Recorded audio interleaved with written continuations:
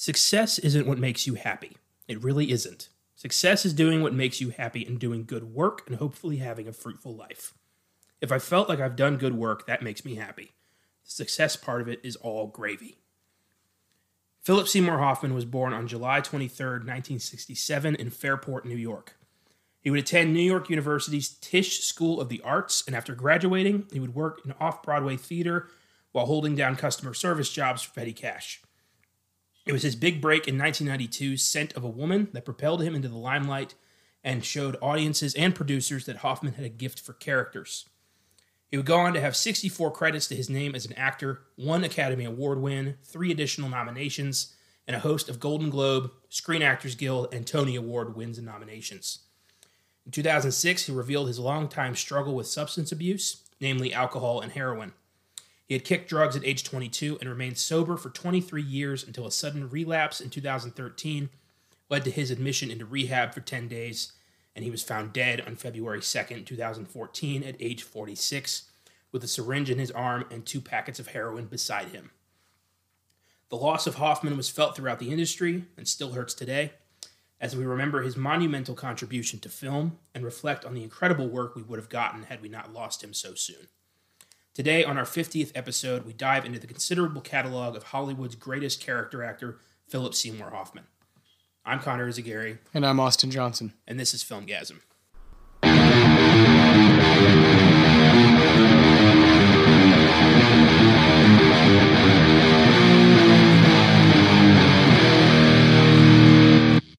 Weird Shit Wednesday is upon us, and with it comes the 50th official episode of the Filmgasm podcast, not counting our 38 bonus episodes. We wanted to do something special for both of us, so we chose one of our favorite actors, Philip Seymour Hoffman. We started prepping this podcast back in November of 2019 as we had 20 films to watch and we didn't want to cram it. I'm proud to say that both of us made it through all 20 films, which means we'll be leaving no stone unturned here. We won't be going into every film that Hoffman was involved in, just a selection of the ones that we believe are the most significant for his growth as an actor. If there's any favorites of yours that we missed, feel free to reach out to us on YouTube, Facebook, Twitter, Instagram, or email at filmgasm@gmail.com, and we'll do a rewind update on that film. Same goes for Vincent Price, Roman Polanski, John Wayne, Quentin Tarantino, and the Coen brothers. We appreciate any and all feedback. And we've done a lot of highlights. Yeah, a lot of big names there. Yeah. Crazy. Before we dive into Hoffman, I've got 2 updates for you on the rewind. First up, an update for episode 9, Saw. The trailer for the new Chris Rock-led Saw flick has been released. The film is titled Spiral from the Book of Saw. The film stars Chris Rock, Samuel L. Jackson, Marisol Nichols, and Max Minghella, and is being directed by Saw franchise veteran Darren Lynn Bousman. It's set for release on May 15th of this year. I think it looks interesting, but time will tell if this entry brings the same grisly charm that the Saw franchise has become known for. Have you seen this trailer? Yes. What are your thoughts? Yeah, I saw this trailer when I saw Birds of Prey. I don't know. I'm gonna probably see it because I like that franchise a lot. I like some of their input. Yeah. But this looks like out of Chris Rock's wheelhouse, like for a reason. True, but so does season 4 of Fargo, and you're looking forward to that. Well, yeah, because Noah Hawley's in charge of that. I trust that. That trailer, he just looks silly. But when it comes to Saw, I trust Darren Lynn Bousman. That's fair. That's fair. I that trailer just wasn't like when he's like sees the box, it's like a gift, and he's like, oh yeah. Here we go, and then Samuel L. It's gonna be fun, I'm sure. I'll see it because we'll cover it here. You want to play games, motherfucker? We'll do a podcast on it for sure, but. Yeah, I'm not looking forward to it. I'm very much looking forward to it. But I'm bummed that it's not coming out in October. October's been that a Saw tradition. That too worries me, and I'm 8 movies. I'm also not a huge Max Minghella fan. I don't really know who he is. Well, he's in Social Network. He's in The Internship.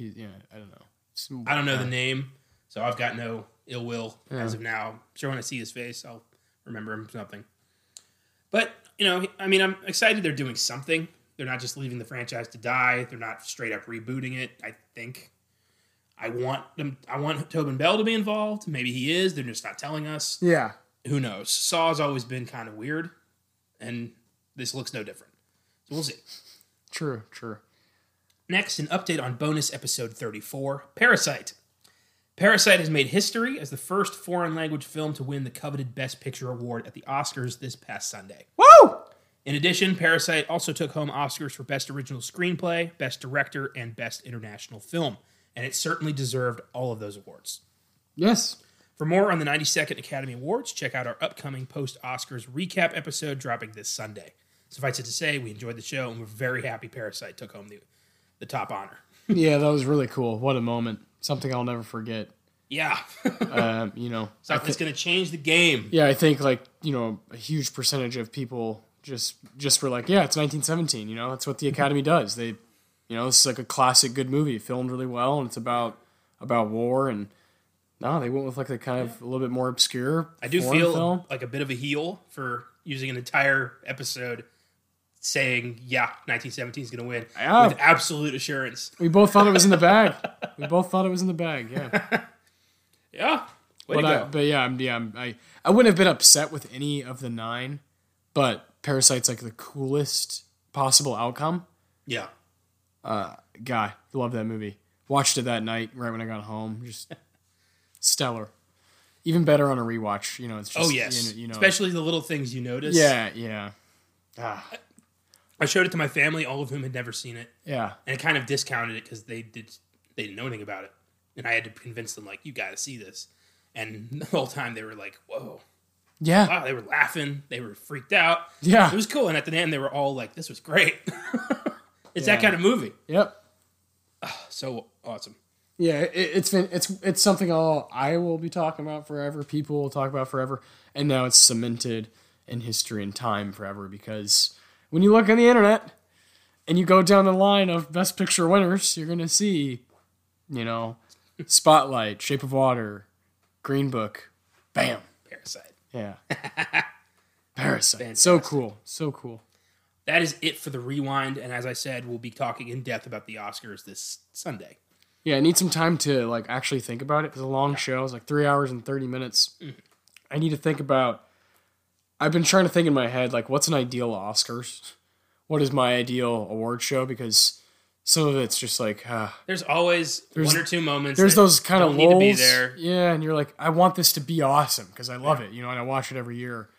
It almost feels like they're filling time sometimes, which doesn't make sense because it's a 3-hour show. Well, but then they do stuff like I wanted to point out they left out in the memoriam. Yeah, Sid Haig, you know. Sid Haig didn't make it. What are we doing? Memoriam. What are we doing there? You know. Yeah, that was annoying. I didn't like that. Yeah, you leave people out. That's hard, and that's like, well, you know. Why didn't you have time for that when you're adding you know 19 musical performances? You know, yeah. We'll save it. We're gonna get into that. Yeah, exactly. We need time to like. Definitely really, got shit to say. I think I'm gonna watch them again too, just to kind of because I was so amped about Parasite winning that I forgot about the rest of the show. I was just like, yes, it doesn't matter. Nothing else matters. I kind of want to go back, watch all the speeches again, do that whole bit. Yeah. You know, I know Joaquin's was rather. It was pretty. He rambled quite a bit, but he got some points across. He rambled a lot less than Renee Zellweger did. Yes. We'll definitely get to that. He actually had something to say. Yes, he did. I wish it would have been a little more focused, a little more honed in, because there were a couple times. But then he finished it off great, you know. So yeah, we'll get to all that stuff. It's gonna be fun. So, prior to this episode, you were already a massive fan of Philip Seymour Hoffman, correct? Yeah, as big as it can get. Right on. Was there anything that we watched for this that was a first-time watch for you? Yes. Jack Goes Boating and The Savages. Both of those were my first time. Interesting. That's it. Fuck. Yeah. You've seen 18 out of the 20 before we did this. That's insane. Well, 5 of them are Paul Thomas Anderson movies. True. Very true. Yeah, you know. That's crazy. I hadn't seen most of them. Like, this was I know, very rewarding experience for me. But you have a connection to him because he's worked with the Coens. Yeah. The ones that I have seen, I adored this guy for years. Well, that's what he's done. You can study him if you want, and that's what I suggest people should do, because he takes nothing away from any movie. No. The movie might not be great. The best example, one we're going to talk about, Mission Impossible 3. Not a great movie, but he is absolutely frightening. Yeah. And you place him anywhere, and he's doing his job really well. He's the salt of acting. Yeah. All he does is improve what you add him into. Yeah. Dude, he's amazing. He really is, and I like actually like love him. Like, yeah. he's one of probably the only actor I feel the way I do about him. It's hard to explain. I don't know if you have a guy like that where you're just like he's untouchable. Like I'm gonna defend his work to the day I die. There's a couple. I got a couple of those. Yeah. I can't. Yeah, I love him. He expresses emotion, like human emotion, better than anybody I've ever seen. Yeah. He did everything. He did everything, including playing a heroin addict. He did everything on the screen. He did everything on the stage. You know. This man never phoned it in, not even once. Even in his like weird comedy appearances, he was still like the best part. Yeah. Like we're not gonna. It's not on our list, but Along Came Polly, for instance. Yeah. His role as Ben Stiller's weird friend, Splendid. Is hilarious. He steals the whole movie. Splendid. Yeah. That's where I first heard the term "sharded." Thank you, PSH. Thank you for giving me that early in my life. Yeah. Yeah, man, he's great. Yeah. So, what were the ones that you were like? Obviously, you're really attached to Lebowski. What else are you really attached to going into this project? Red Dragon. Yeah, for sure. Of course, that's been a long-time favorite of mine. I had watched Punch Drunk Love prior to the podcast because you had recommended it. Yeah, and I couldn't believe it. That was so great. Did you just tell me to go fuck myself? That's not good. He's the best at freaking the fuck out. Yeah. And he says the word fuck better than anybody else. His face turns red faster than anyone on the screen. He can look fat and skinny at the same time. He's clear. He's like, one of my favorite quotes ever is on Space Jam when Bill Murray says, Larry Bird's not white. Larry's clear. He knows he's a person. He's a human. He's like a separate entity. That's what PSH is. He's this guy. He's just this chameleon from, I would say, like the transformation from Scotty J to Lancaster Dodd is like, come on, man. Hard to believe it's the same man. Come on. It's 20 years. Not even. It's not. It doesn't even seem right that a guy could go to those places in that span of time, like every single year. Yeah. And not just do it as the character actor, but then later on become the lead guy. Become the Academy Award-winning actor. Yeah, Doubt, To win on his first nomination. Yeah, exactly. Yeah. Just an actor's actor. Absolutely. Proved it on every scale. He did stage, he did TV, he did film. He's one of the most highly respected actors in the business. Everybody thought he was gold. Yeah. Everybody looked up to him. Yeah, and it's not even like what I love about that, and I love that you said that when you haven't even going into this, you hadn't seen half the ones we're doing. Yeah. But you know that, and you understand that because you've heard the greats say that. It's not your everyday fan who's like, Philip Seymour Hoffman's my favorite actor, Yeah. Because he's not in big giant blockbuster compared to movies. some of the other episodes we've done, like John Wayne, for instance. Yeah. I had heard for years that John Wayne was this legendary actor, this hero. Yeah. I watched his movies and I learned about him, and that's very much not the case for me. Oh, it's not true at all. He was a prick, and he was a bad actor. And I heard that same thing about Philip Seymour Hoffman, and that was real. He really was an amazing actor with an incredible filmography. An artist. Who was respected by every actor in Hollywood. And yeah, I love that I got to experience all of his great work for this. Like, now that I have that, I feel better. Oh, what a treat. Yeah. And yeah, I'm never going to stop watching them. I own a lot of them. I seek out his movies, even if I'm not. One of my favorite examples is a movie that I think we're going to talk about is Charlie Wilson's War. Yeah. I own that movie. I'm not particularly in love with that film. I think it's good, but I have to own that movie because of that certain moments of him. I need that. In my life. I don't want to look it up on YouTube. I need to be able to put the disc in and fucking fast forward to that part, and you know what I'm talking about. I know exactly what you're talking about. I do that. Like I like to watch him. I watch him like he's fucking Michael Jordan. Like I'm watching him perform. Like I'm singling him out and studying this guy because he's a great. And I'm going to go ahead and say now, just get it out of the way. He's my favorite and he's the best for me. From what I've seen. Yeah. I do have a lot of work to do on other actors. There's guys from the past, like there's plenty of people who a generation above us would be like, well, what about like Cary Grant? You know, have you seen all of his? No, I haven't. But from what I've seen so far, first 25 years of my life, Philip Seymour Hoffman's the best. I've seen him do everything. He's done everything, man. Like, and he's good at it all. It's not, like you said, he never phones it in. That's not in his vocabulary. You know? He doesn't, he's a worker. He believed in making a good product. Yeah, and you saw that even with the people who decided to work with him, the writers, the directors. Paul Thomas Anderson was like, I'm going to go with that guy because I know what I'm getting. Every time. Like, he worked with him more than anybody. And look at the characters he's playing. What the fuck? Yeah. For PTA to trust him, like, I'm writing parts for this guy. Because, throw it at him. He'll probably figure it out. What a treat. What an awesome thing to have. And what makes you wonder how much of his input went into Lancaster Dodge. Yes. And Scotty J. Yes. All these oh my God, yeah. Like how much he was like, I think I'm gonna do this. And it's like, well, yeah, man. Yeah, do what you gotta do. The voice he consciously chose and did the entire film for Capote. Yeah. What the hell, you know? What fuck, without further ado, let's get into these films. Right. I don't know. So oh my gosh. Philip Seymour Hoffman rarely spoke about his personal life to the press. He was in a relationship with costume designer Mimi O'Donnell for 14 years. They had 3 kids together. They had separated upon his 2013 relapse in an effort to protect their children from the situation. When asked why he was so private about even his political beliefs, Hoffman said, quote, "The less you know about me, the more interesting it will be to watch me do what I do." It's true. Very interesting. Amazing. Minor trivia here, but thought it worth mentioning. Hoffman was a massive fan of Breaking Bad. Nice. Not surprised. Yeah. Can you imagine if he was like Hank? Holy fuck, man. Jesus. I love Dean Norris with all my heart, but well, logically, I mean, if Vince Gilligan found out Philip Seymour Hoffman was a fan, there's no reason to think Hoffman couldn't have been a part of Better Call Saul. He probably would have jumped in. Yeah. Or El Camino oh man. See that.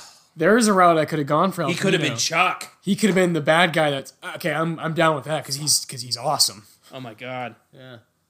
Oh my God. Well, yeah, there's so many. The what ifs with him hurt my head. They hurt my head. Because Paul Thomas Anderson has a lot of movies left to make, and he's already made, since then he's, made 2, so yeah, it's like, it's tough.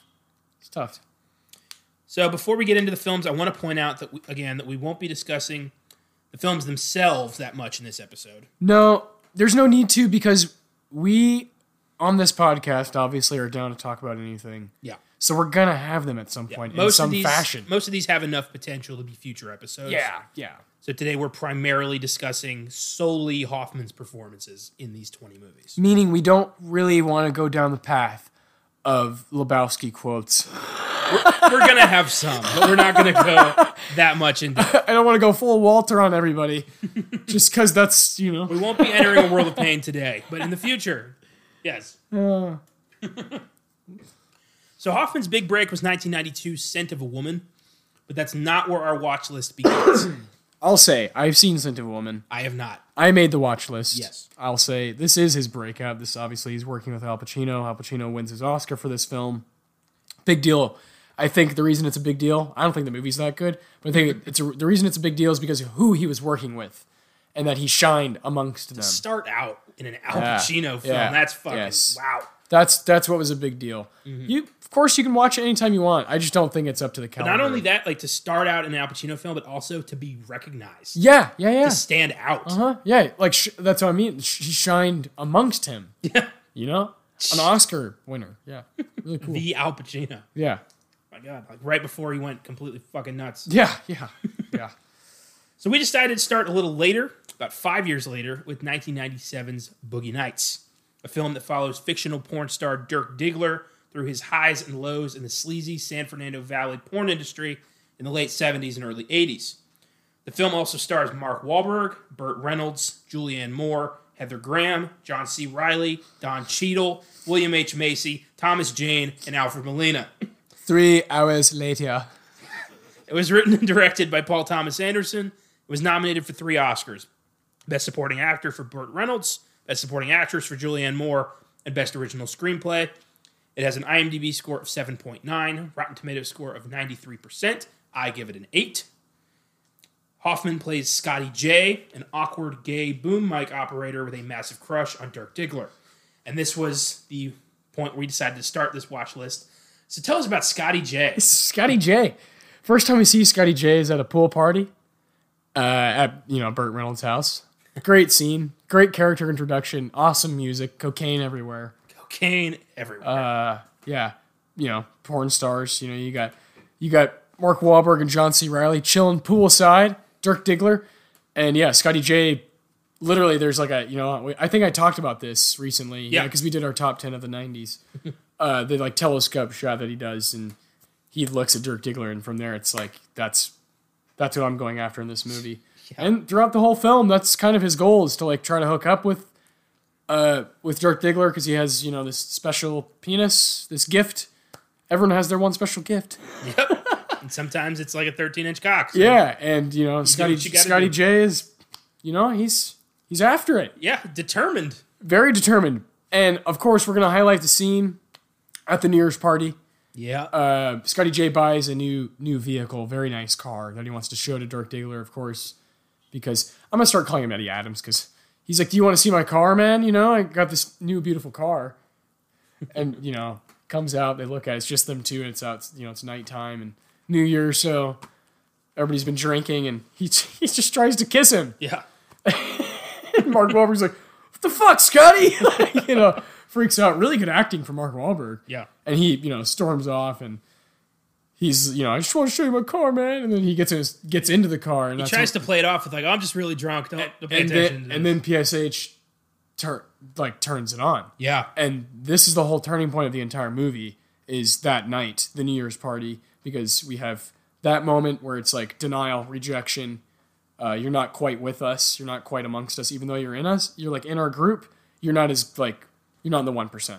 Yeah. You're not Dirk Diggler. You can't. Come on, man. You stand behind the camera. You can't kiss me. Yeah. Which later in the film, Dirk Diggler would have kissed him for something. Yeah. You know what I'm saying? Mm-hmm. Watch that movie a lot now, and these characters, like, they're all there for a reason, very much so.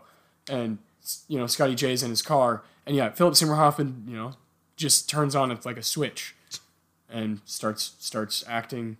Well, no, he like stops acting and becomes something else, and he keeps saying, "I'm a fucking idiot. Yeah. I'm a fucking idiot." He becomes a sad, lonely gay man in a world where if you're openly gay, you're gonna be turned down by jobs and especially in this industry. And people, yeah. And people are going to turn away from you. And he took a chance, and it backfired on him big time. He took a chance on the hot shot, the big time, yeah. And now he hates himself for doing that. Yeah. Oh yeah. And all of that comes through with just one line repeated over and over again, alone in a car. I'm a fucking idiot. Incredible.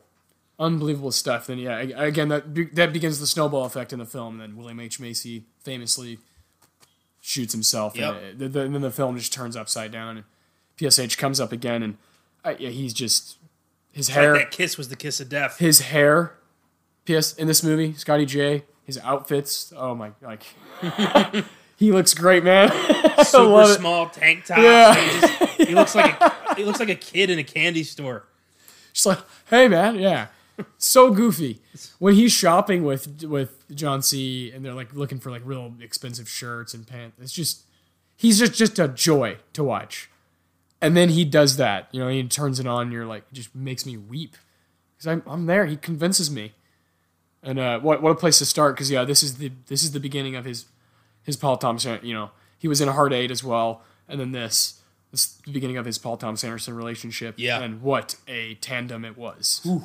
One of my favorite, maybe my favorite. I don't know. I mean, that's hard. That's an interesting thought, actually. It's a hell of a director and muse combo. Yeah, because you think about like the Tarantino and Samuel L. and the Tarantino and Leo now, and Scorsese and De Niro. Yeah, and Scorsese and Leo. Yeah. Yeah. Leo comes up a lot. I think I really like that PTA and PSH combo. Do you like it better than like PTA and DDL? Oy! See, there's more. It's hard. It's true. PSH is he's so versatile in all of those. I can go for the master, and I can go to Scotty J. That's an interesting thought, though. Just like kind of game to play in your head.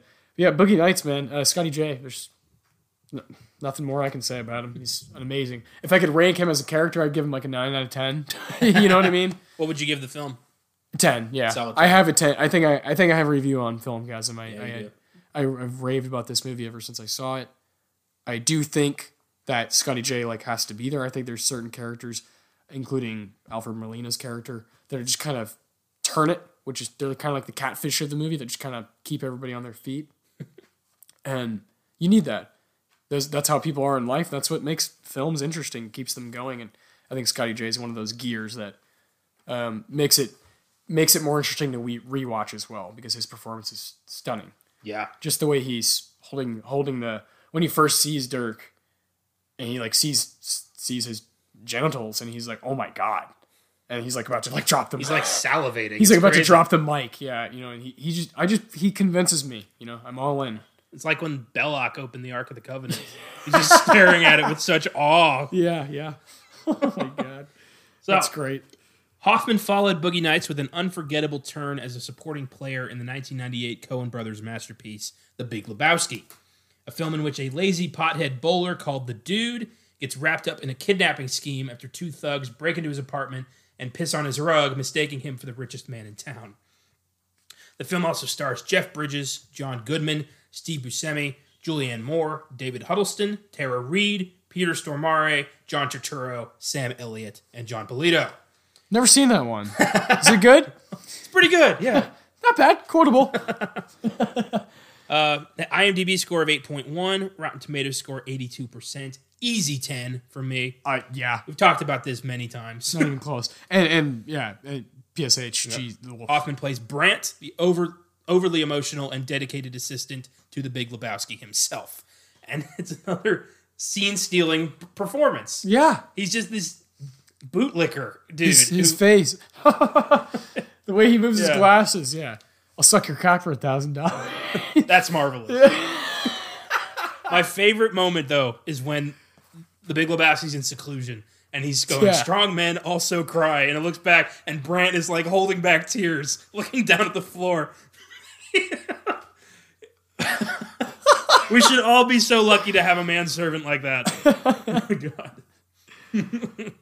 Oh man! When he's showing the dude all of the Big Lebowski's various awards, and he's so excited, he's so happy to be showing off somebody else's awards, somebody else's work. It's such a great little part.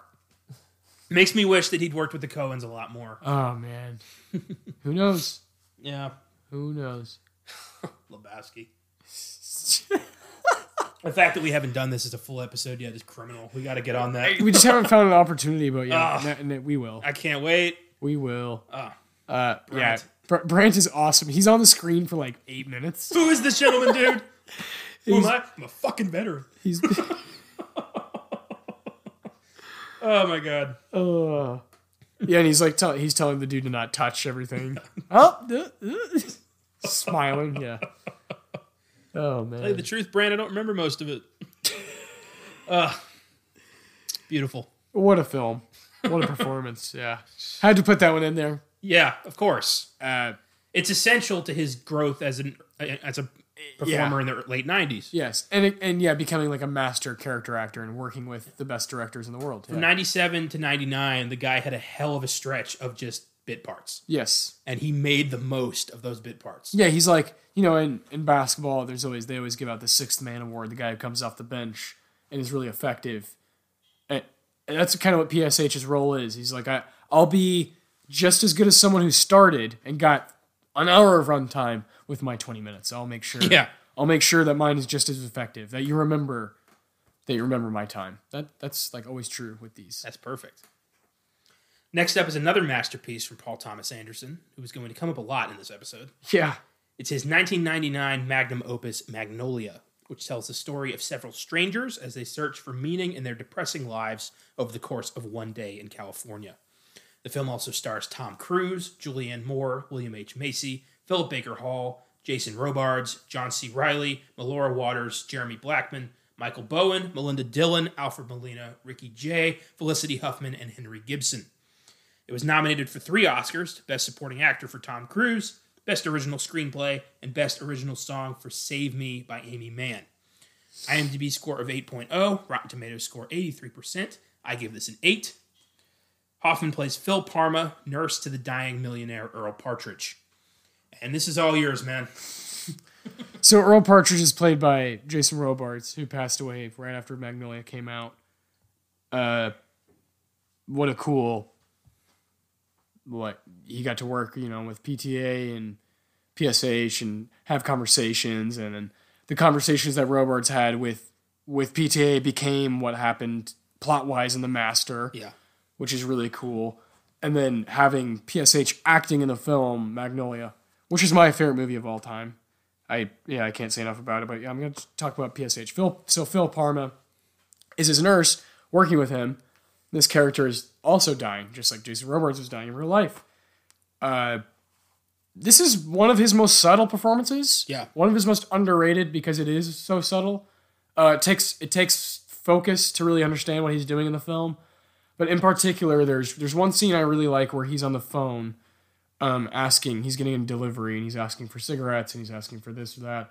And they're like decoys. And then he asks for magazines, The Hustler and this and that, because he's looking for ads to find Earl Partridge's son, who is played by Tom Cruise, Frank T.J. Mackey. Respect the cock. Tame the cunt. And so there's this, this intertwining thing that happens, and it brings this wonderful moment of acting from Tom Cruise where what it says on the internet, what it says and what I've heard from all these guys say in interviews is that PTA, was like, hey, Tom, I know what's on this. I know what I wrote, but use your own angst with your father for this scene. Because if you've seen the film, you have. I have, yes. Screaming at his dad. Yeah. Telling him that, I hate your fucking guts. And you have Philip Seymour Hoffman, who on the script is supposed to leave the room, but he just is standing there like a dummy, like almost like a kid. With this, with his hand on his mouth, what?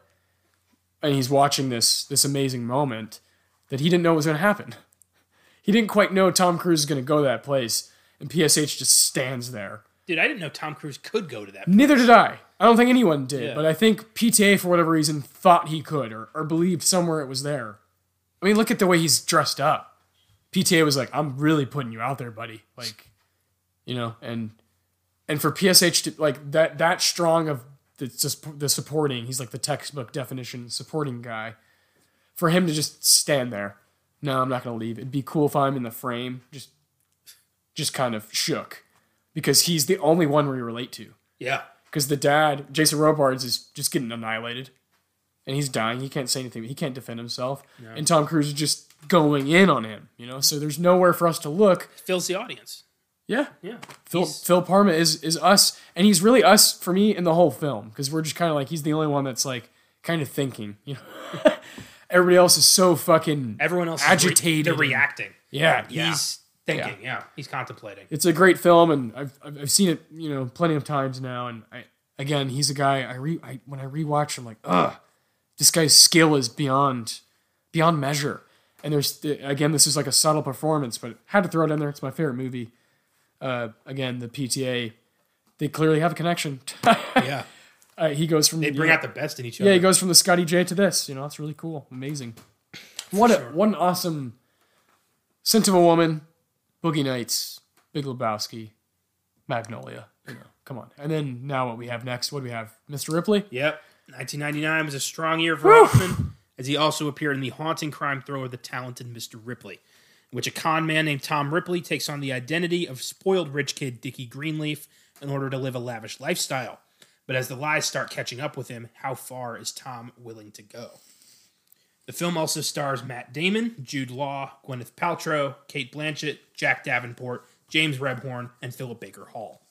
It's a remake of the 1960 French thriller Purple Noon, and is based on the novel by Patricia Highsmith.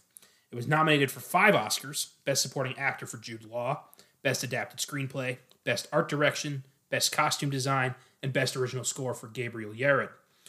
IMDb score 7.4, Rotten Tomatoes score 83%, 8 from me. Hoffman plays Freddie Miles, an obnoxious jazz enthusiast who befriends the real Dickie Greenleaf, leading to some vicious resentment from Tom Ripley. Freddie Miles. Such a weird, annoying guy. Don't you just want to fuck everything once? Just to see what it's like. But the confrontation when Freddie knows Tom's lying about Dickie not being in town. Yeah. And that bit right there is maybe my favorite part of the film. Oh, easily. You keep wondering who's going to go off first. Yeah, when people talk about the most rewatchable scene being the boat scene, fuck no. Fuck no. It's when PSH knows what's going on. Because it's escalated to a whole different level. Because he knows Tom like nobody else does. He watched him, yes. peeping. How's that whole scene? Yes. And how's the peeping? Yeah, how's the peeping, Tom? The piano? Yeah. Ugh. But he knows that Tom Ripley is a scumbag. Yes. And he's not who he says he is. No, he knows he's a liar. Yeah. So he's investigating this of his own accord. And you know that. He knows that. You know that he knows that. Yes. Everyone knows exactly what's being said here. Classic cinema. Like, everything's on the table. Here we go. It's like a one-act play. It's crazy. It's brilliant. And PSH, like, who better in that environment? And then he gets his skull bashed in because he pushed too far. Yes. I love it. Perfect. Love that scene. I'm glad I got to revisit this movie. Me too. Because I saw this for the first time about 5-6 years ago, and I didn't appreciate it that much. Thought it was a little boring. And I decided to rewatch it again for this, and I liked it way more. Yeah, so I felt the same way, but remember I did, because I felt so strongly about 2019, and I was like researching, the 9s are cool. Yeah. And I did 1999, and so I rewatched some 99 films, and this was one of them, and I was like, damn, I really like this. And it snuck in, it was my number 5. Boy, oh boy. I love every performance, but yeah, he's doing so much with so little. It's absurd. That scene is awesome. Definitely, yeah, I whenever I talk about the film, that's what I talk about. Is that, how's the peeping? I love it. Love it. He's so ridiculous. He's just so, yeah. But like you said, the fact that we know that he knows and it's all on the table, brilliant. They're just not explicitly saying, like, you are lying right now, Tom. Yeah. Like, Dickie doesn't play the piano. Fuck. Man. Great. Next up is 2000's Cameron Crowe masterwork Almost Famous, which follows a young aspiring journalist as he tours with up-and-coming rock band Stillwater in the early 70s. The film also stars Patrick Fugit, Kate Hudson, Billy Crudup, Frances McDormand, Jason Lee, Noah Taylor, Zooey Deschanel, Jimmy Fallon, and Anna Paquin. It won the Oscar for Best Original Screenplay and was nominated for 3 more: Best Supporting Actress for Kate Hudson, Best Supporting Actress for Frances McDormand, and Best Film Editing. IMDb score is 7.9, Rotten Tomatoes 89%, 8 from me. Hoffman plays Lester Bangs, a self-proclaimed uncool rock DJ who befriends our hero, William Miller, and warns him not to fall under the spell of rock and roll. And again, so much with so little. Lester Bangs is a one-note character that Philip Seymour Hoffman turns into my favorite character in the whole movie. By far my favorite character in the movie, yeah. Ugh. He's like a voice for, like you said, the uncool, for the people who are into this world but don't quite fit in into it, if that makes sense. Yeah. Off the bit, like, I'm glad you were home. I'm always home. I'm uncool. Yeah, man. That whole phone call. I'm always listening to music. Yeah. It makes perfect sense to, like, I'm uncool. I get it. It's cool to see that, like, explained well in a movie like this. By Philip Seymour Hoffman. Like, yeah. He's the fucking, unsung hero of the uncool. It's perfect. I love pairing this role with Pirate Radio. Oh, fuck yeah. Such a cool, so cool. This is where the count ends up. Uh-huh. Oh, that's a little depressing, but I like that. Yeah. Fuck, man, nice. Almost Famous. Yeah, that scene on the phone is it. That's the movie.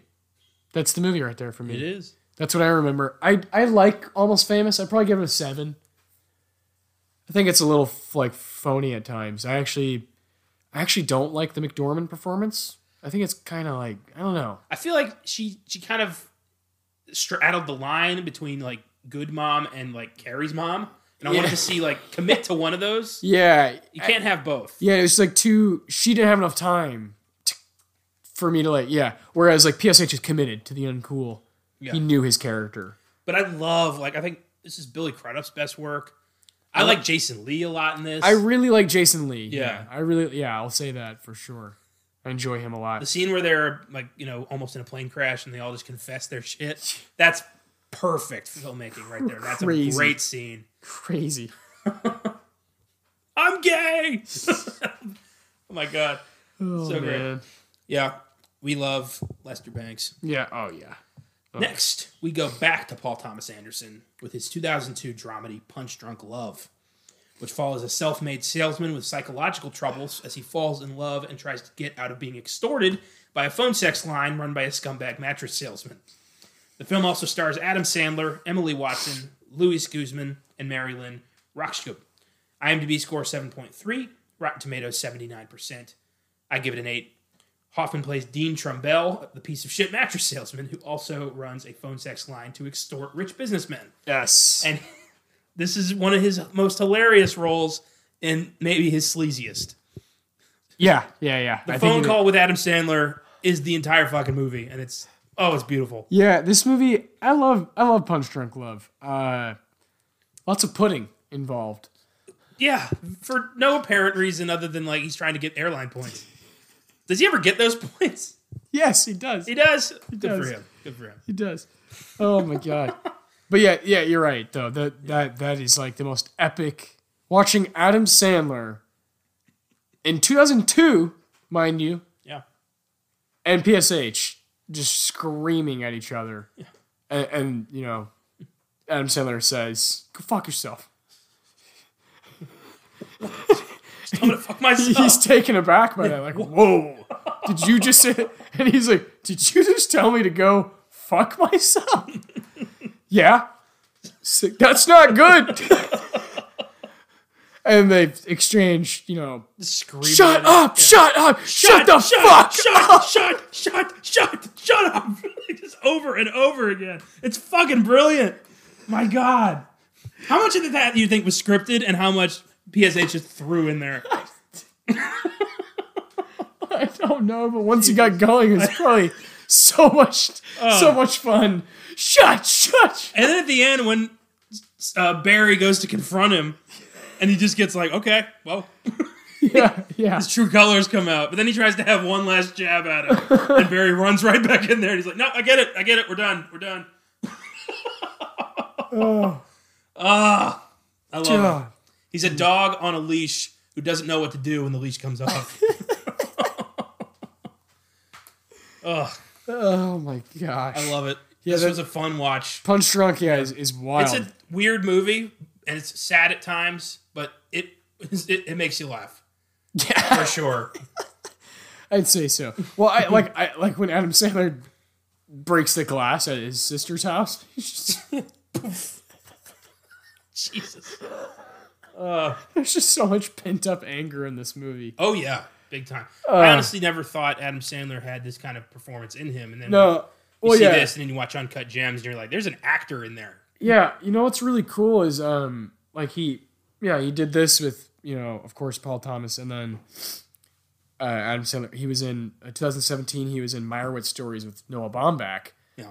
And then Uncut Gems and Softy. It's like, every so often, he's working with like an auteur or like someone who's out there, and can we get that a little more often? Yeah. I'm okay if you want to make your money, man. I know he likes to work like a lot, and he wants to be in a lot of stuff, and he's like addicted to working. But there's only so many Jack and Jills I can take. Yeah, it's like, can we get like 1 out of 3? Yeah. Because I feel like we get 1 out of 10.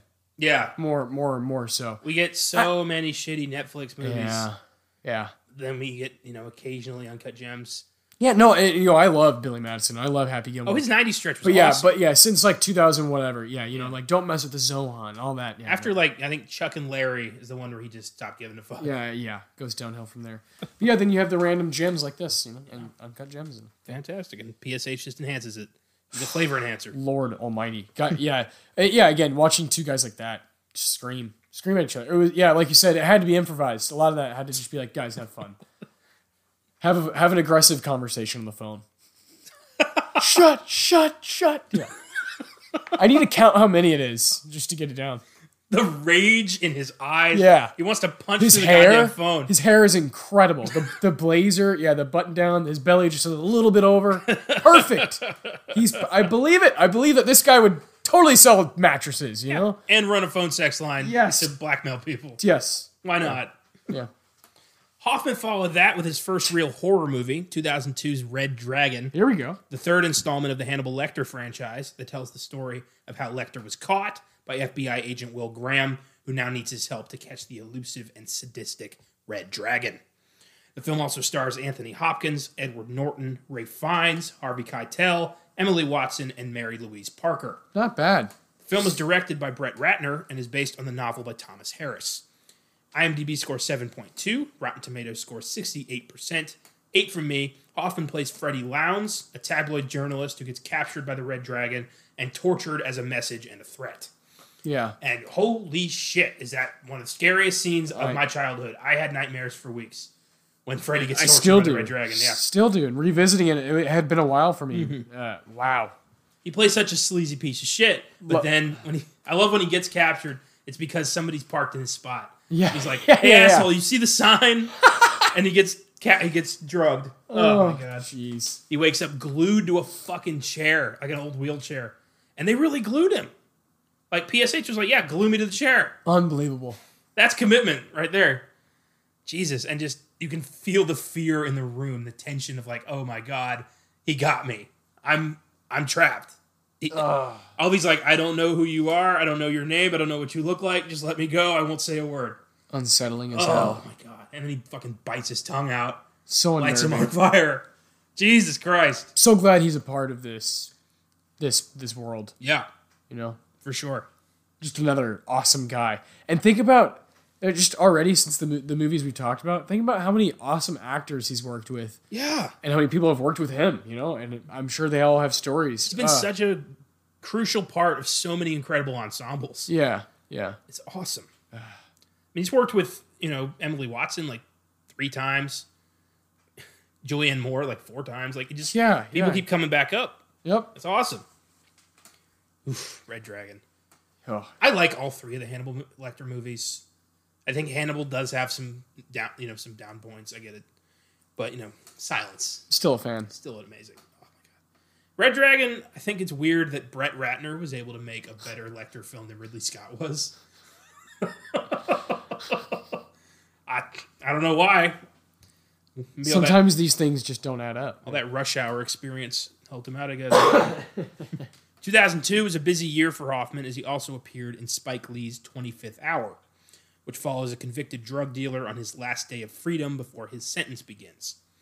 The film also stars Edward Norton, Barry Pepper, Rosario Dawson, Anna Paquin, Brian Cox, and Tony Siragusa.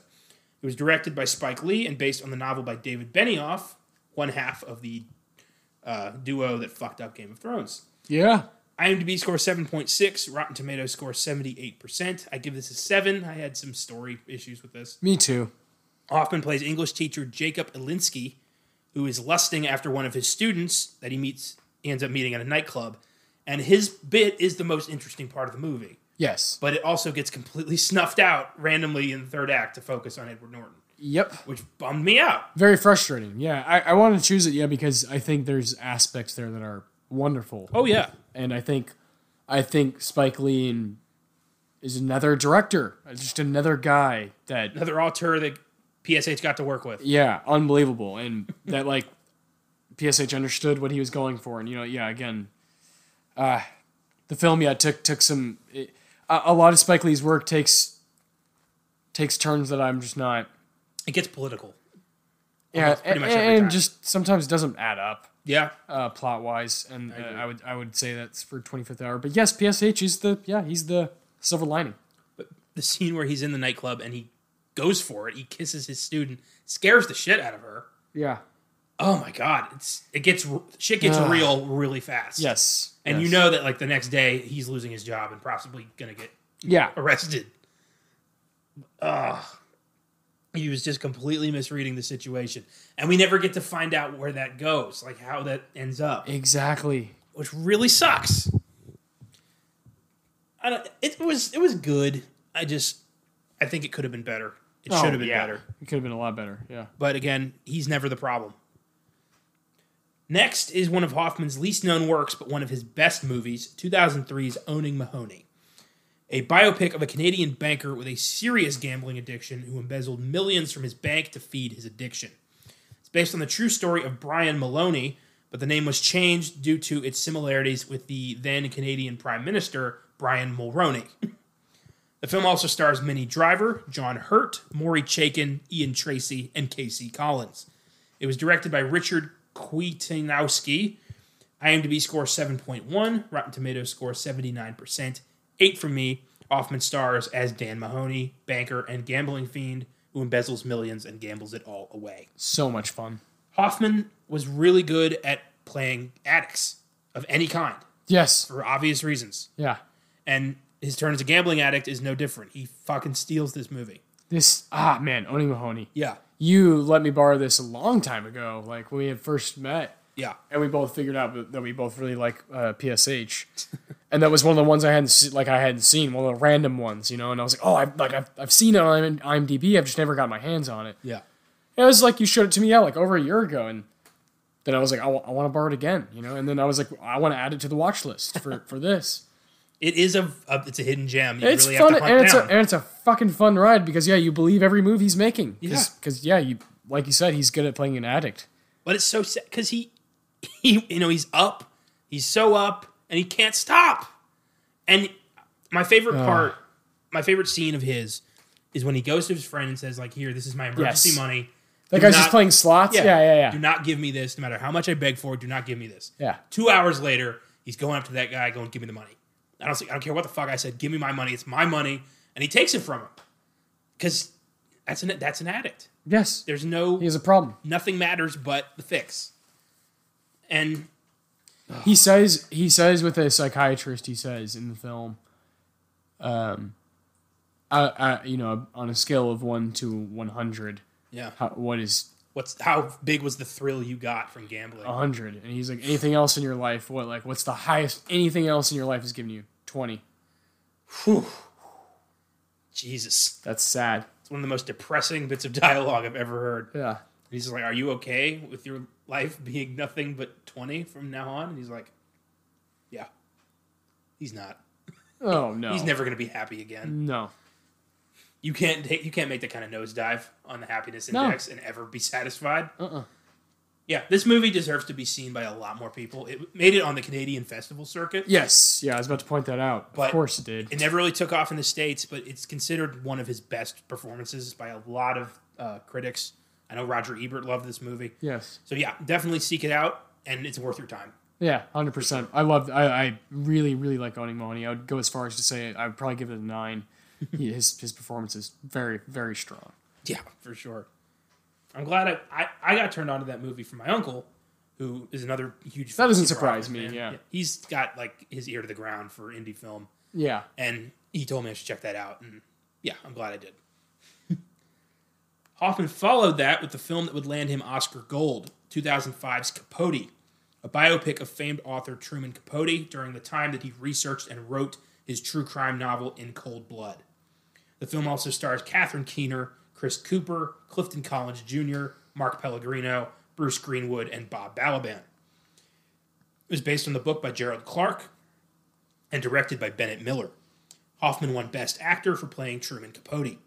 It was also nominated for Best Picture, Best Supporting Actress for Catherine Keener, Best Director, and Best Adapted Screenplay. IMDb score 7.3, Rotten Tomatoes 90%, 8 from me, and obviously Hoffman plays acclaimed and eccentric author Truman Capote. And he really disappeared into this performance, earned that Oscar. Yeah. And as we said earlier, he won on his first nomination. And this was Owning Mahoney, and this were his first transitions into becoming a leading man. It took a while. He mostly did, he was the supporting guy for most of his career, but Capote, he was center stage, and he stole the show. He stole that Oscar. Like, it was crazy. There's no way in hell anyone had a chance. Yeah, no, he completely changed his voice, his mannerisms. He became Truman Capote. Yeah. He became Truman Capote like same way like Christian Bale became Dick Cheney. Same way Matthew McConaughey became Ron Woodruff. That kind of style, just voice, mannerisms, body, hair, glasses, outfit.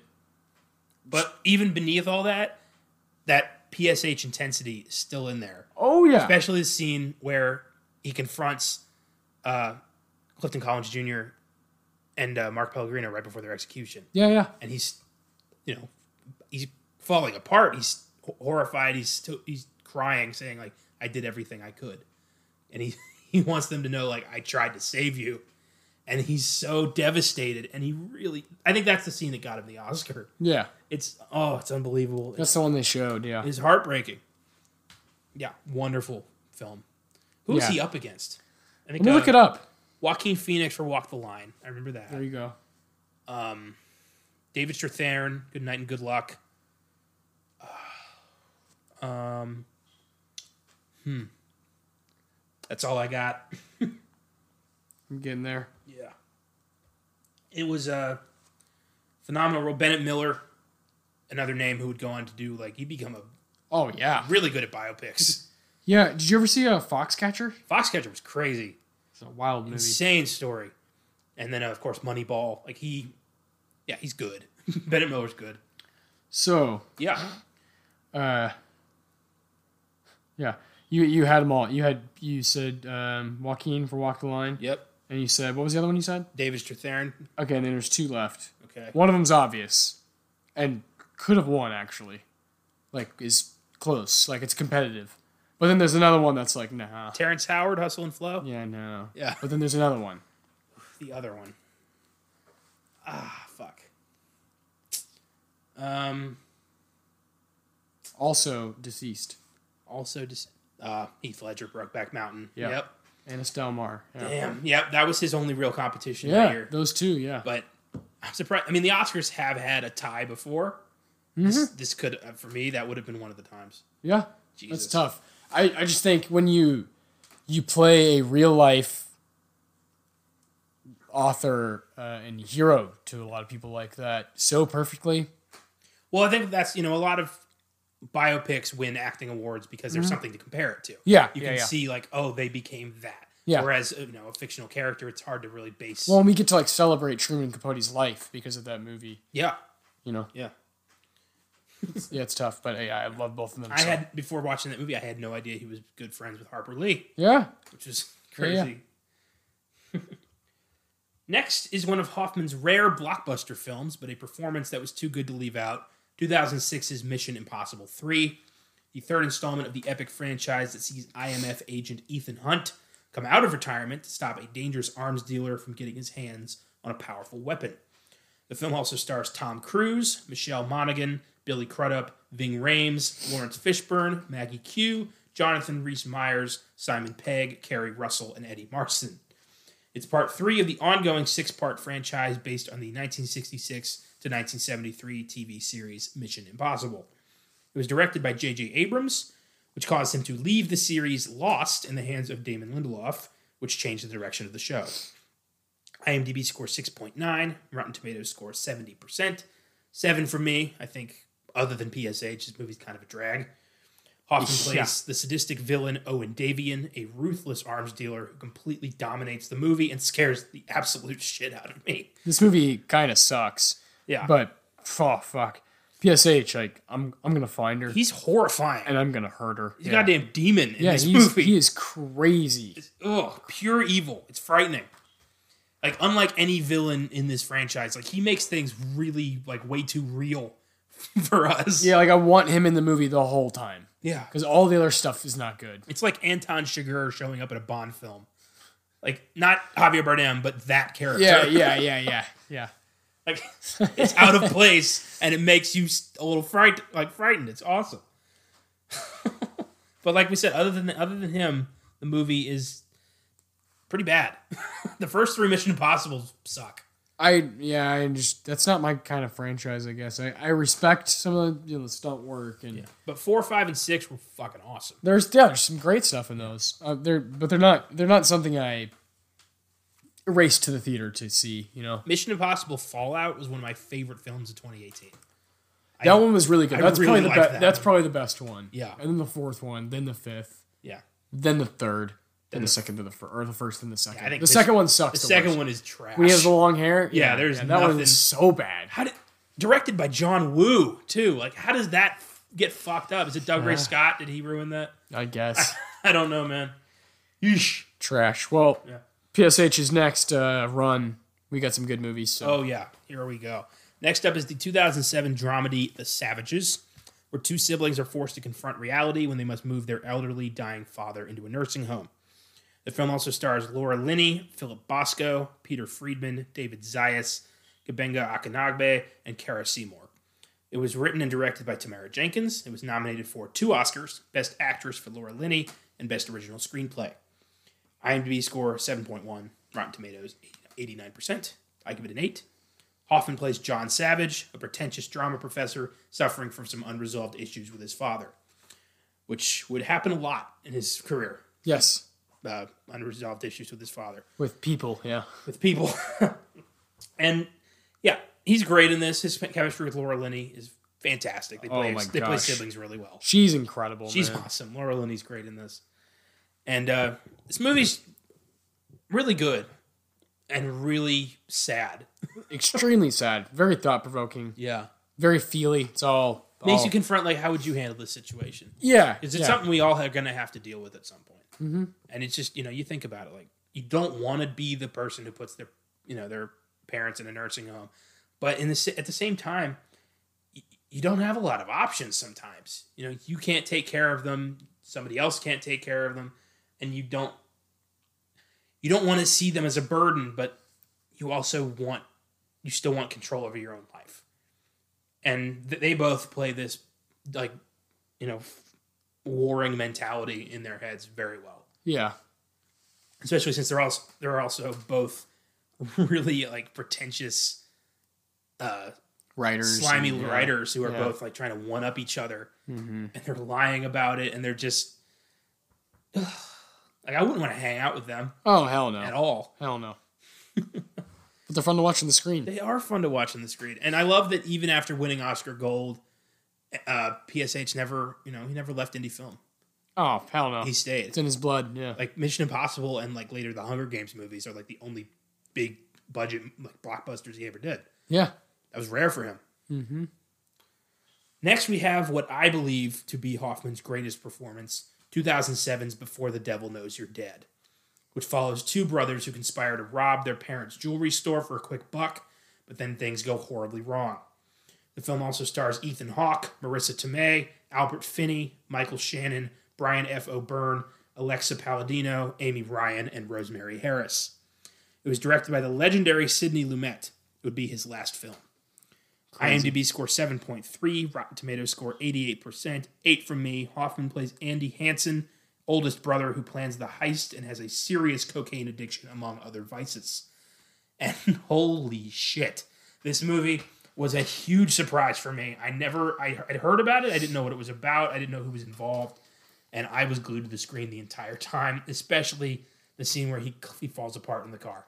That is the greatest bit of acting Hoffman ever did for me. Yeah.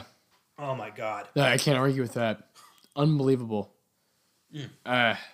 Incredibly, got to work with Sidney Lumet before he retired and then later died. He got great chemistry with Ethan Hawke. Incredible chemistry. His brothers. The scene where they rob the drug dealer. Oh Holy shit. Gosh. The tension racked up to 11. But again, that scene in the car where he freaks out about his father apologizing to him, saying, he doesn't get to do that. He doesn't get to say he's sorry and it's all better now. He's angry, but he's so sad and he just wants to be loved by his father. Yeah. But he hates his father and he's guilty about what he did to their mother. And it's fuck, man. There's nowhere to turn. It's all just coming out. Yeah. It's not fair. It's crazy, man. I couldn't believe it. I mean, I knew he was great, but Christ. I didn't know he was, could transcend into, Oh. My God. Yeah, this movie, blows my mind. I really, really enjoy it. I hope after Sidney yelled cut, there was a fucking standing O on that set. My God. PSH. Yeah, quite possibly his greatest hour, Yeah. Yeah. Jesus. Anything else you want to add about Before the Devil Knows You're Dead? I'm gonna keep watching it. That's for sure. That's one of these that I would say it's one of my probably five favorite of these. Knocked me off my feet. I forgot, and I had seen it years ago, but I didn't know what I was watching. Oh yeah, man. This time around, wow, rocked. Yeah, this movie rocked me, and I like love the plot. I think it's a great, fun, like it's a great idea. And then you add the characterization and the performance, the execution for PSH, and especially going there playing a drug addict. Exactly. It's one thing for that to be like, like to read that, like, oh, that's a good story, but then like, you throw a guy like that who's you believe it because it's true, like he actually has been in that life in that setting before. It's pretty dark, but also a pleasure for us to watch because it's true. It's fucking true art. And I love the title. It comes from an Irish proverb: "May you be in heaven several hours before the devil knows you're dead." That's a great. Oh, I want to do something with that. I don't know what, but I love Boondock Saints 4.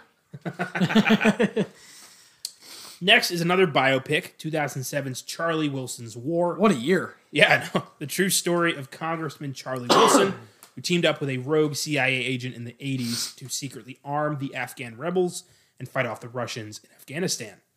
The film also stars Tom Hanks, Amy Adams, Julia Roberts, John Slattery, Dennis O'Hare, and Ned Beatty. It was directed by Mike Nichols, written by Aaron Sorkin, and based on the book by George Krill. It was nominated for 1 Oscar, Best Supporting Actor, for Philip Seymour Hoffman. IMDb score 7.0, Rotten Tomatoes 82%, 8 from me. Hoffman plays maverick CIA agent Gust Avracados, who takes on the Afghan project because he's disgruntled and pissed that he was passed over for a promotion. And holy shit, was this hilarious. Because of him. Yeah. Yeah. Just the scene where he's freaking out on John Slattery because he didn't get the Finnish because he's pissed. Director position. I spent several months learning Finnish, which got to come in handy here in Virginia. Oh my god. Fuck you, you fucking child. Walks out after breaking his window again. That's it right there. Fuck you, you fucking child. That's it. That's the quote. Oh my god. Gust. I love it. The little jabs he has with Tom Hanks throughout. It's so perfect. Yeah. This is one of my top 5 favorite roles. Favorite roles? Yeah. Yeah, man. I can't argue that. Fucking Gust. Hilarious. This movie gets, I don't think gets enough credit. This is a really fun movie. Aaron Sorkin is so talented.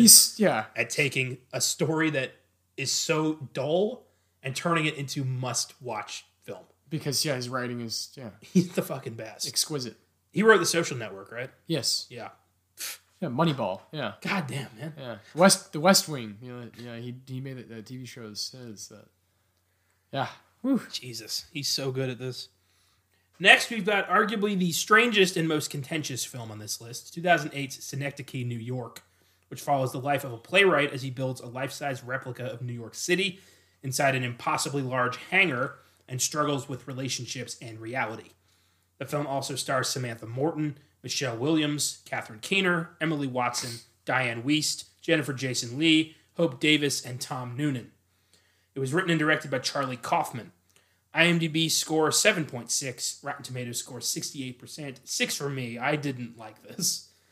Hoffman plays Caden Cotard, a playwright who may or may not be dying and is constantly struggling with what's going on around him. And I don't even know where to fucking start with Synecdoche, New York. Neither do I. This was a weird movie. I don't quite understand it. It's Kaufman's it's his directorial debut. He's obviously a great writer. Adaptation, Eternal Sunshine of the Spotless Mind, Anomalisa, Being John Malkovich, all those.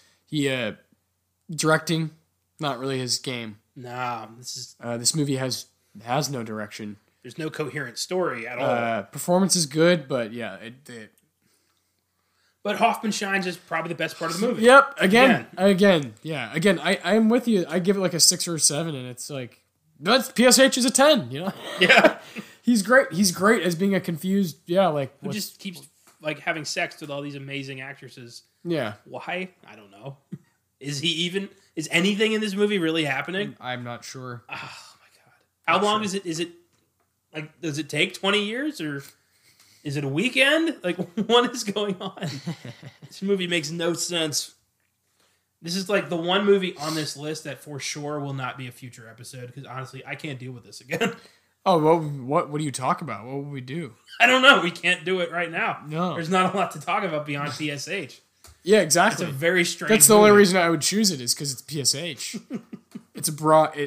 It's such a weird role. Like it shows how far, and like you said, his commitment to the indie genre is like fascinating. It is. It's like, dude, you could have been in like a Tarantino movie or something. God. And you're doing this? Oh my God. That's what I'm just throwing a director out there, but I'm sure there's plenty of directors who sought him out, and he's like, oh, I'm doing this movie with Charlie Kaufman, I could see him in a Tarantino role. I could see that. Oh, Jesus. Holy hell. Yeah, I know. So much potential. We got robbed. We did. Next is a brilliant religious drama, 2008's Doubt, which follows a strict nun's crusade to bring down a priest she believes has molested a young boy in their parish, with no proof. The film also stars Meryl Streep, Amy Adams, Viola Davis, Joseph Foster, Lloyd Clay Brown, and Mike Rukas. It was written and directed by John Patrick Shanley, and it was based on his play of the same name. The film was nominated for 5 Oscars: Best Actress for Meryl Streep, Best Supporting Actor for Philip Seymour Hoffman, Best Supporting Actress for Amy Adams, Best Supporting Actress for Viola Davis, and Best Adapted Screenplay. IMDb score 7.5, Rotten Tomatoes score 80%, 8 from me. Hoffman plays Father Brendan Flynn, a kind, progressive priest who may or may not be a child predator. And this is such a brilliant film because you never know. Yeah, and it's great. It was a play, and it's like that's very apparent. It's very obvious. It's like just bam, bam, me and you. But to see Meryl Streep and Philip Seymour Hoffman on screen together, to see Meryl Streep and Viola Davis walking together, that's probably my favorite scene in the movie. I love PSH, but Viola Davis got a nomination because of that scene. That's the only scene she's in. Yeah, is that scene from sitting down and her telling her about like what she thinks, and she's like, I need to go to work, and she's like, can I walk with you? And that's when she's like, all right, I think your son's being molested. But then she doesn't care. She's like, I well, know. she's like being good to him. Yeah, she's like, we have to get to June. That just shows how ridiculous the racism was and what she had to do for her son just to like stay in school. Horrendous. But PSH, it's an interesting role because you can watch this 2 ways. You can watch this as he's a good man being railroaded, or he's a monster hiding in plain sight. Yeah, he's being railroaded. That's what you think? I think that too. Definitely being railroaded. But is that because we like him so much? No, I think at the end when Meryl Streep breaks down and says, I have my doubts, I think that's like her saying, like, I admit, like, maybe it was my own flaw. Maybe it was my own personal, vendetta. My God. And it really, as a film, is hard to, like, see why. Why is she so upset with this guy? Why does she have a vendetta against him? Because he wants to bring the church into the 21st century. He wants to go into like the new age. Yeah, he wants to actually be like a good, kind church. He wants them to be kind. And she is very much Old Testament. Yeah. And that kind of shit clashes. And if she sees an opportunity to get him out of there, she's going to take it. Yeah. There's motive there. Like for her to be lying about this. And she wants to be in charge too. She wants to be the top dog. He threatens her power. Yeah. It's Meryl Streep, man. And then Amy Adams is caught in the middle of all this shit. And she's great too. Yeah. Everybody's great. But I love how they show... This movie is like for actors. This is a movie mostly about humanity, about how, flawed even the religious perfect people are. The nuns and the priests. Yeah. Because, Amy Adams has moments where she flips out. She freaks out on the kids. Meryl Streep is constantly harassing everybody. Yes. And even Father Flynn, while attempting to be good... he might have another agenda. We don't know. We're never told. And I love that. It leaves this movie open for discussion. To have your doubts. Yeah. Yeah. And I guess the only person who knew, like that John Patrick Shanley told, was Philip Seymour Hoffman. So he could develop his character the way he wanted. Which is great. Fantastic. Because I want to know, but I also kind of don't. Because I don't want to know. I don't want to find out he's a monster. Yeah. Ugh. Fantastic movie. Yes, it is. Next is the hilarious and underrated Pirate Radio from 2009, also known as The Boat That Rocked in the UK. This film tells the story of a group of misfits aboard a boat off the English coast who are broadcasting rock and roll 24/7 from international waters because at the time, in the mid-60s, rock radio was illegal in the UK. The film also stars Bill Nighy, Rhys Ifans, Nick Frost, Kenneth Branagh, Tom Sturridge, Rhys Darby, Jack Davenport, Tom Brooke, Chris O'Dowd, Ralph Brown, and Emma Thompson. Woo! IMDb score 7.4. Rotten Tomatoes score of 61%. Seems low to me. I give it an 8. Hoffman plays the Count, the American king of rock radio who is threatened when his enigmatic predecessor returns. And this is such a great ensemble British comedy. Love pirate radio. Like one of the best soundtracks in film history and gets no credit. Not a lot of people know about this one, which really bums me out, especially since PSH is so charming in this movie. Yeah, it didn't do so hot in theaters. And yeah, I think a big part of that is it's known by like 8 different titles in 8 different countries. That's true. Yeah, I think it should be a hit. I really do. Damn straight. I think it should be one of those comedies that makes its money. You know, for sure. And everybody remembers it. Like looks back in the year, like yeah, pirate radio was fun. That's how I think of it anyway. I look back in 2009. I think of that one and Adventureland as the two comedies that I really liked from that year. And yeah, people just don't think that way, or people didn't see it, or people don't care about it.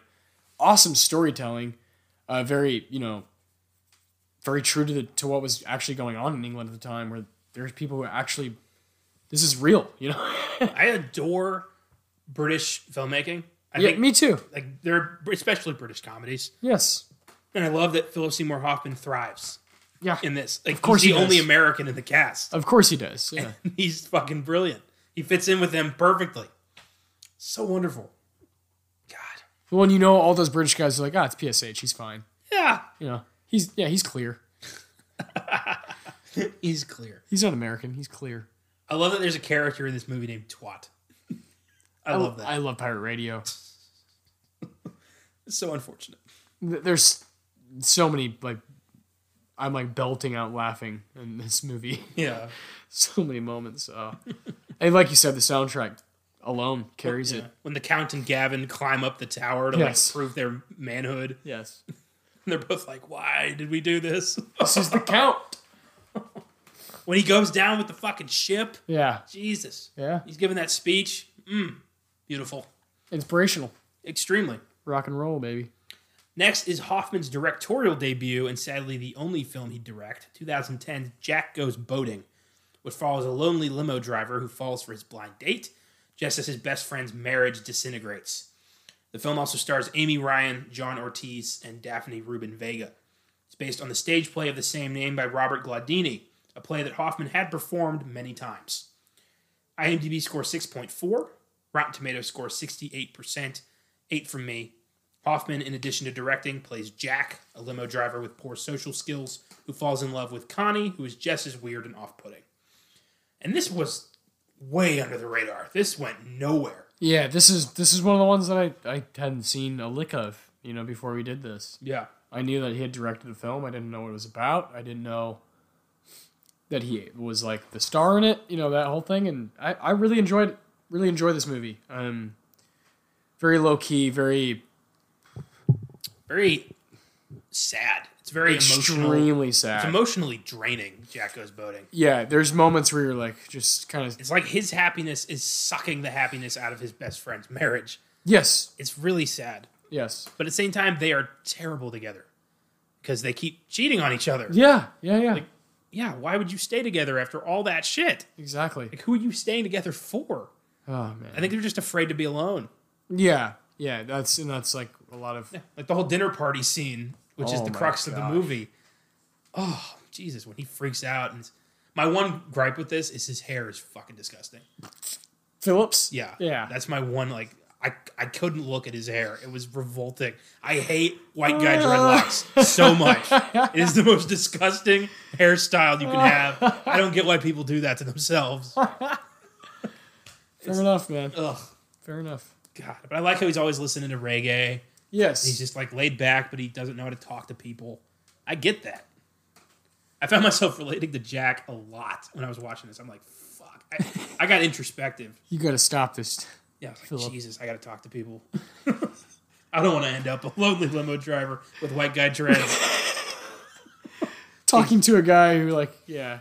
Has a terrible marriage. If Yeah. I ever try white guy dreads, I want you to kick my ass. Or shoot me. Or something. No. Wake my ass I'm up. going to let it happen. My God. You are no real friend if you let that happen to me. Jesus. Oh, my God. I like Jack Goes Boating, though. I think Me too. It needs an audience. Yeah, Never yeah. found one.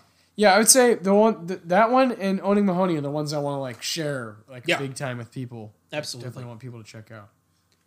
Next is a movie I thought I'd find boring, but absolutely loved. 2011's Moneyball. Should have won Best Picture. What was that? The Artist, right? 2011. Yeah. Yeah, I mean, should have is a tough word. Because it's like all subjective, but I wish Moneyball would have won. That would have been cool. Moneyball is the true story of Oakland A's baseball manager Billy Beane, who used the experimental statistical analysis of a Yale grad intern to craft a winning baseball team on a budget. Beane's formula would later be adopted by nearly every team in the league. The film also stars Brad Pitt, Jonah Hill, Chris Pratt, Robin Wright, Stephen Bishop, Ken Medlock, and Karis Dorsey. The film is directed by Bennett Miller and was based on the book Moneyball, The Art of Winning an Unfair Game by Michael Lewis. It was nominated for 6 Oscars: Best Picture, Best Actor for Brad Pitt, Best Supporting Actor for Jonah Hill, Best Adapted Screenplay, Best Film Editing, and Best Sound Mixing. IMDb score, 7.6. Rotten Tomatoes score, 94%. I give this a 9. Fucking love this. Yeah, man. So close to a 10. But just one of the best sports movies, maybe the best. Oh, hell It's yeah. so good. Hoffman plays Art Howe, the disgruntled coach of the Oakland A's, who repeatedly refuses to play the A's the way Billy Beane intends, causing them to constantly lose. It is a really contentious character, but I get it. Yeah. He doesn't believe in this. Nobody believes in this. This on paper, this shouldn't work. Yeah, I love PSH as Art Howe. He comes up towards the beginning of the film and he tells him, like, I can't operate under the contract that you have me. Saying, like, I need the job security. Yeah. And it's so interesting to watch in professional sports because you're like, all these guys are divas. They're all just like making millions and millions of dollars and they all complain about it. And here's Art Howe, a manager who's like, no, like I need that job security because like I need to take care of my family. And it's like totally valid, totally fine. I love stuff like that. That's fucking Sorkin. And did you see who else wrote this? Who else? Take a guess. Sorkin and Steve Zalian. Oh, fuck, really? Steve Yeah. Zalian? I didn't realize they did it together. Yeah. Shit. So yeah, you got 2 of like the most talented guys of the past 20 years in movies, and they make these like little transactions and these little conversations between these normal baseball workers super fascinating. Yeah. Super fascinating. And PSH isn't in a lot, but very effective as usual. You fucking hate him. And he looks just like him. Like I looked up pictures and you're like, oh my god, dude! Like he dissolves into everything, Well, he's a thorn in their side because Billy knows this can work. Yes, But it only works if you play the team correctly. You play their strengths. And at the end of the day, he's the manager. He's the coach of the team. So Yeah. So Art Howe just, I hate it. And the way that he finally convinces Art to do this right is he fires their star player. yes, And like, shit, man. But it works. They become the most winningest team in baseball, yeah, which is great. go to the playoffs. I love it. Yeah, it's really cool. I love the scene where Billy Beane walks in on the A's like celebrating after a loss. He's like, "Why are you celebrating? Like, does it feel good to lose?" Like, and he just freaks out. I love it. So good, awesome movie. Fantastic movie. Even if you don't like baseball, check out. It doesn't Moneyball. matter. It's I so don't good. like baseball. I don't either, I love sports, but I don't like baseball. I love movies. I love Aaron Sorkin, and I love Brad Pitt. So give me that, and I'm in. And Jonah Hill is awesome in this. Yeah, he's too. great.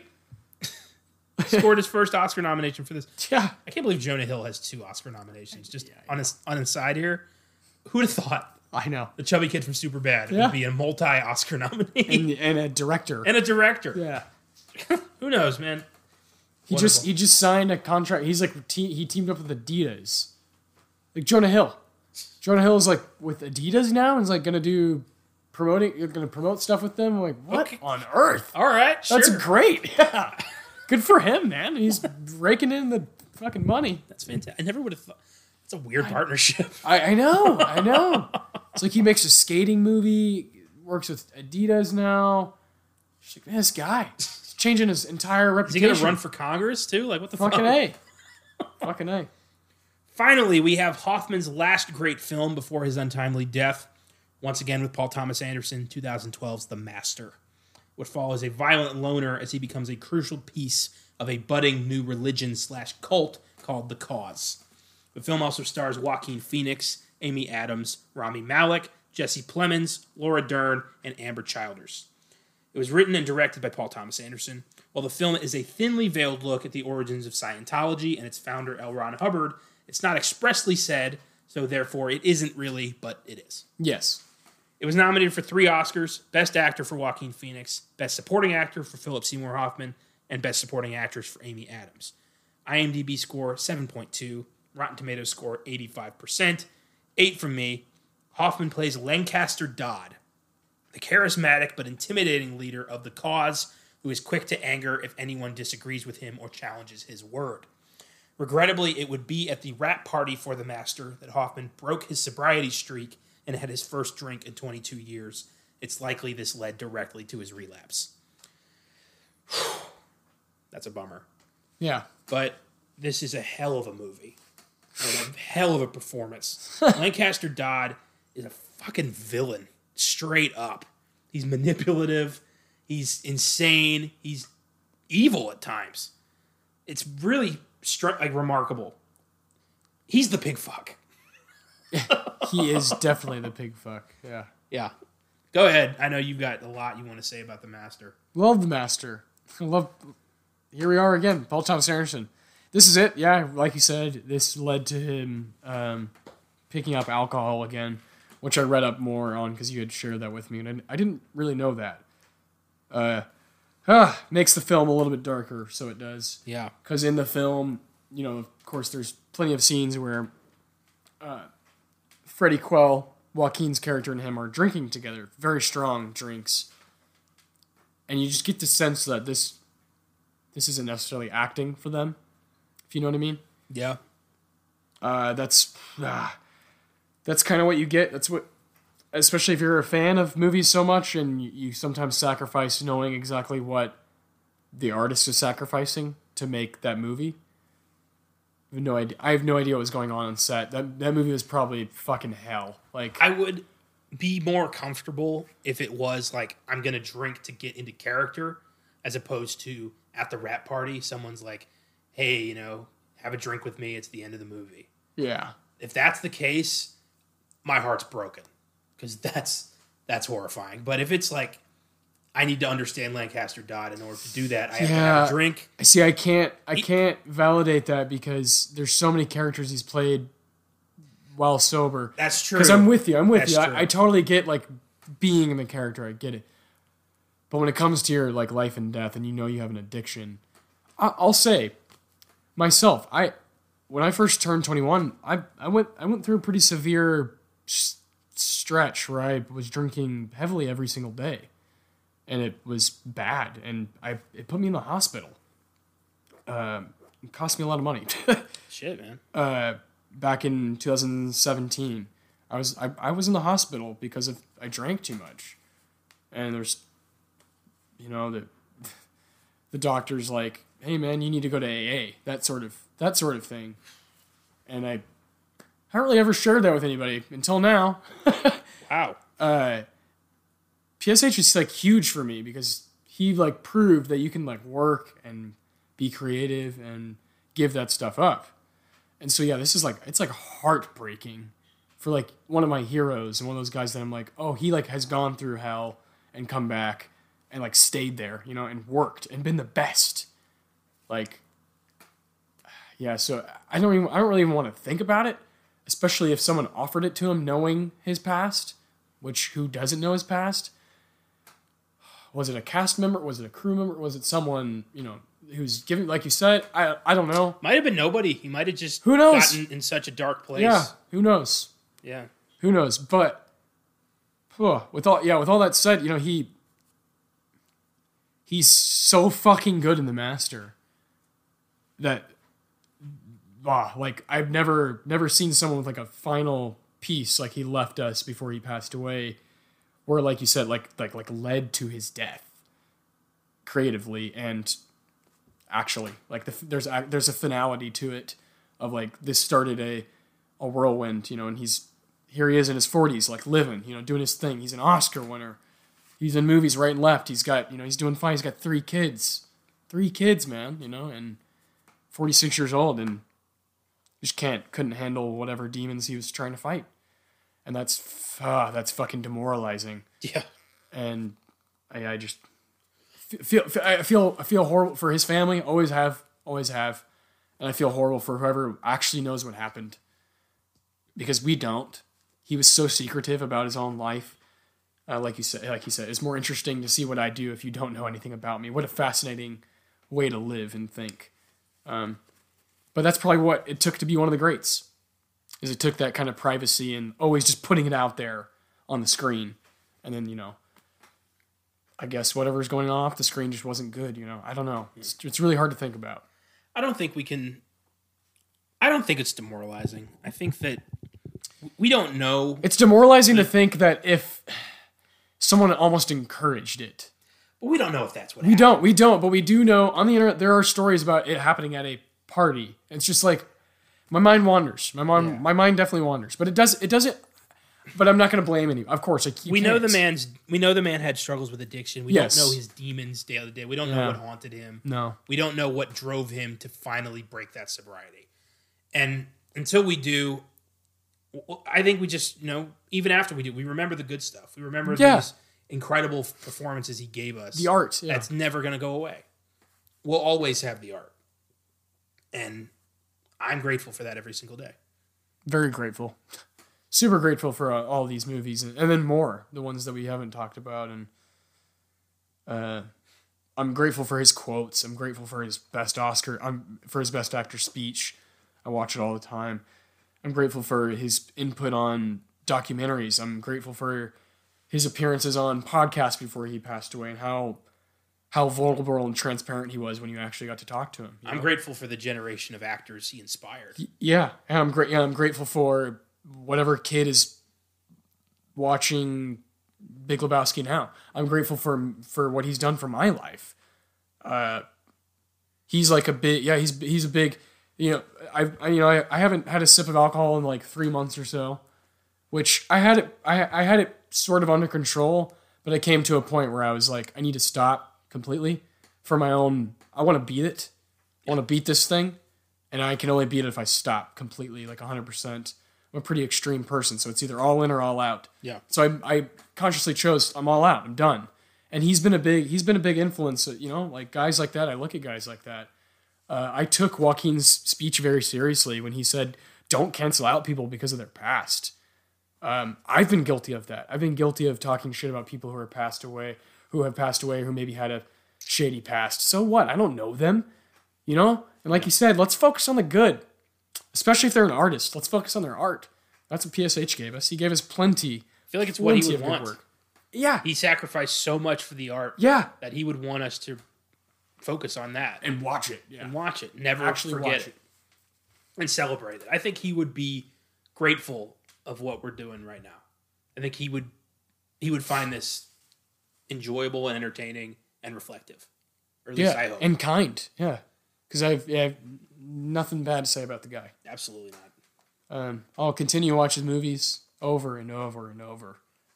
I'll see the ones that, I haven't seen. There's a few. Like you said, he has around like 60 credits. My mind continually will always go to the place of like, what would he have done? We said that plenty of times on this podcast, but just who would he have worked with? Yeah. What would he have been like? Oh man, I want to go work with Damien Chazelle. Like younger, new guy. You know what I mean? Absolutely. Just all that stuff because he's 46. Like an actor can go forever. An actor can go from age 15 to 75. Dude, Christopher Plummer's in his mid-80s. Working. Yeah. So like potentially PSH had 30, 40 years of work of art to give us, and that's a selfish way of looking at it, but that's how I'm always going to look at it because I love art and I love consuming the shit out of it. Well, that's the side of the man we all knew. Yeah. And that's who I know. I know the actor. Yeah. And he's the best. He's my favorite. Yeah. Well, that's 20 of our favorite Philip Seymour Hoffman films. Again, if we missed any at all that you wanted to hear us discuss, please let us know and we'll update in the future. Philip Seymour Hoffman would have a supporting role in the Hunger Games movies, as well as star in the films God's Pocket and A Most Wanted Man, before he was found dead on February 2nd, 2014, of a massive overdose of heroin, cocaine, and amphetamines. Cinema was never the same again, as it had lost one of its greatest champions. Who knows what else Hoffman would have gone on to do. He likely would have won another Oscar, worked with Paul Thomas Anderson on many more projects, done so many independent projects that might not ever see the light of day without the involvement of an actor of his caliber. It's a damn shame. And that's our retelling of some of the highlights of the career of the most talented character actor to ever step in front of a camera. We hope you enjoyed looking back at his career, and more so, we hope you have some movies to watch now that you know a little something about them. Before we discuss what happened this week in film, I'd like to make an announcement about the podcast moving forward. Yes. So this is our 50th episode, not counting the 38 bonuses we've got in the bag. From here on out, we won't be doing any more bonuses. Instead, we'll still Hold on. Yeah. No more bonuses? No more bonuses. What does that mean, Connor? Well, I'll tell you what it means, Austin. Instead, we'll be doing at least 2, sometimes 3 episodes a week. But the Friday and Sunday bonuses will now just be episodes like the Wednesday horror movie ones. We're doing this for a number of reasons. One, we started this as a podcast exclusive to horror movies, with every 5th episode being a bigger subject. But as we've started introducing the bonus episodes, most of which are non-horror films, we've realized that we want to use this podcast to talk about every kind of movie. We're still going to do a different horror movie every Wednesday, a non-horror movie with some kind of thematic connection to that horror movie every Friday, and a new release or a top 10 as often as we can on Sundays. As for Weird Shit Wednesday, it won't be every 5th episode anymore. It'll be completely random whenever we feel like we've prepped enough for it. Yes, which is good for everybody involved. Yeah. It's good for us because we can actually feel strongly about the work we've put in. Yeah. For each episode. Mm-hmm. And then, yeah, we're just not feeling rushed. That's a good thing. Like with John Wayne and Roman Polanski, we had to cut a lot of films for time. And we were both like, oh, man, like our brains were fried. Yeah. Like completely gone. Spacing PSH out over 3 months gave us a chance to watch other stuff. Exactly. And actually enjoy these films. Yeah, so we plan on still doing Judy. And when will that be? That's next month, Judy. Yeah. But then after that, I think we're gonna talk about when we exactly want to do them. They'll be random. Weird Shit Wednesdays. They'll be random, yeah. It'll be great. So stay on your toes, listeners. The content ain't changing. It's just getting tighter for us. Thanks for sticking with us this long. So now that we got that out of the way, let's take a look at what went down this week in film. Indeed. First up, there were a number of famous deaths this week, regrettably. Character actor Orson Bean was killed when he was struck by 2 cars in a row.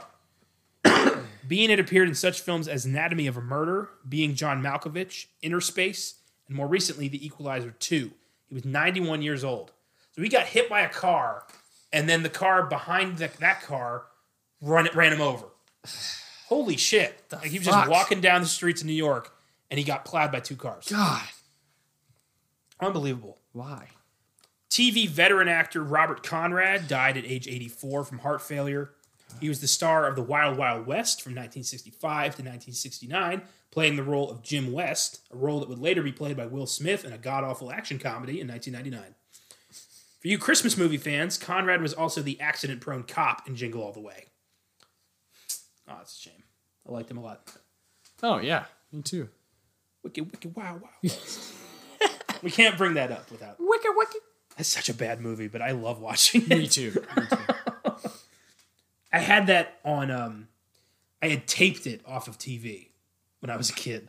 Like a tape that I taped off like HBO or something. Jesus. It was half Wild Wild West and half, I think, the 1998 Godzilla movie. Oh, Lord. With Matthew Broderick? Yeah. Yeah. So there was that, like, the 2 worst movies of the late 90s I had on tape. Oh, that's great. Worst or best? Well, we'll find out, because there's no way in hell we don't do those movies. Yeah, true. And, of course, legendary, highly respected American badass Kirk Douglas passed away at 103 years old. Douglas had been nominated for 3 Oscars in his career for his performances at 1949's Champion, 1952's The Bad and the Beautiful, and 1956's Lust for Life. In addition, he starred in such iconic films as Spartacus, Ace in the Hole, The Vikings, and Paths of Glory. He was one of the last survivors of classic Hollywood, and he will be missed. Oh, yes. Hung in there. 103. Absolute Jesus legend. Christ. Oh, yeah. Paths of Glory. Impressive life, yeah. I love that movie so much. It's one of my favorite war movies. Incredible, yeah. His performance is unbelievable. Spartacus, come on. Spartacus is fucking great. Come on. Next, Maggie Gyllenhaal has been cast in the upcoming Elvis Presley biopic as Elvis's mother, Gladys Presley. The film is currently titled Elvis, and will be directed by Baz Luhrmann. The cast currently includes Tom Hanks, Olivia DeLonge, and Austin Butler as Elvis Presley. Hey. So, this is shaping up to be a very interesting movie. Hell yeah. I heard Tom Hanks is playing like a villain. I'm in. Elvis's first manager who fucked him over. That would be very interesting. Finally, Sam Raimi is in talks to direct Doctor Strange in the Multiverse of Madness for Marvel. Raimi is, of course, the director of the Evil Dead trilogy, as well as the early 2000s Spider-Man trilogy, proving he's got a great track record with superheroes. And I think he's a fantastic choice for Doctor Strange 2, which you're already saying is going to be a little bit more, horror movie. Edgy, yeah. Edgy. Not too much, because Scott Derrickson got fired for that. Yes. But enough. And since it's a multiverse movie, people are saying, is Tobey Maguire going to make a cameo as Spider-Man? Which would be awesome, but I would bet no way. No, I don't think so. I don't think Tobes is, I think he's done. He's done pretty much with everything. When was the last time he did anything? Yeah, exactly, yeah. I heard he's a nightmare. Yeah, not surprising. Thanks for listening, everybody. We hope you enjoyed today's episode. We might have a Friday episode for you this week, and we are going to have an episode for you on Sunday discussing the highs and lows of the recent Academy Awards. Check out our post-Oscars 2020 episode this Sunday. Do not forget Philip Seymour Hoffman and the incredible performances he gave all of us. Though he may be gone, the work will never die. Until next time, listeners. Peace.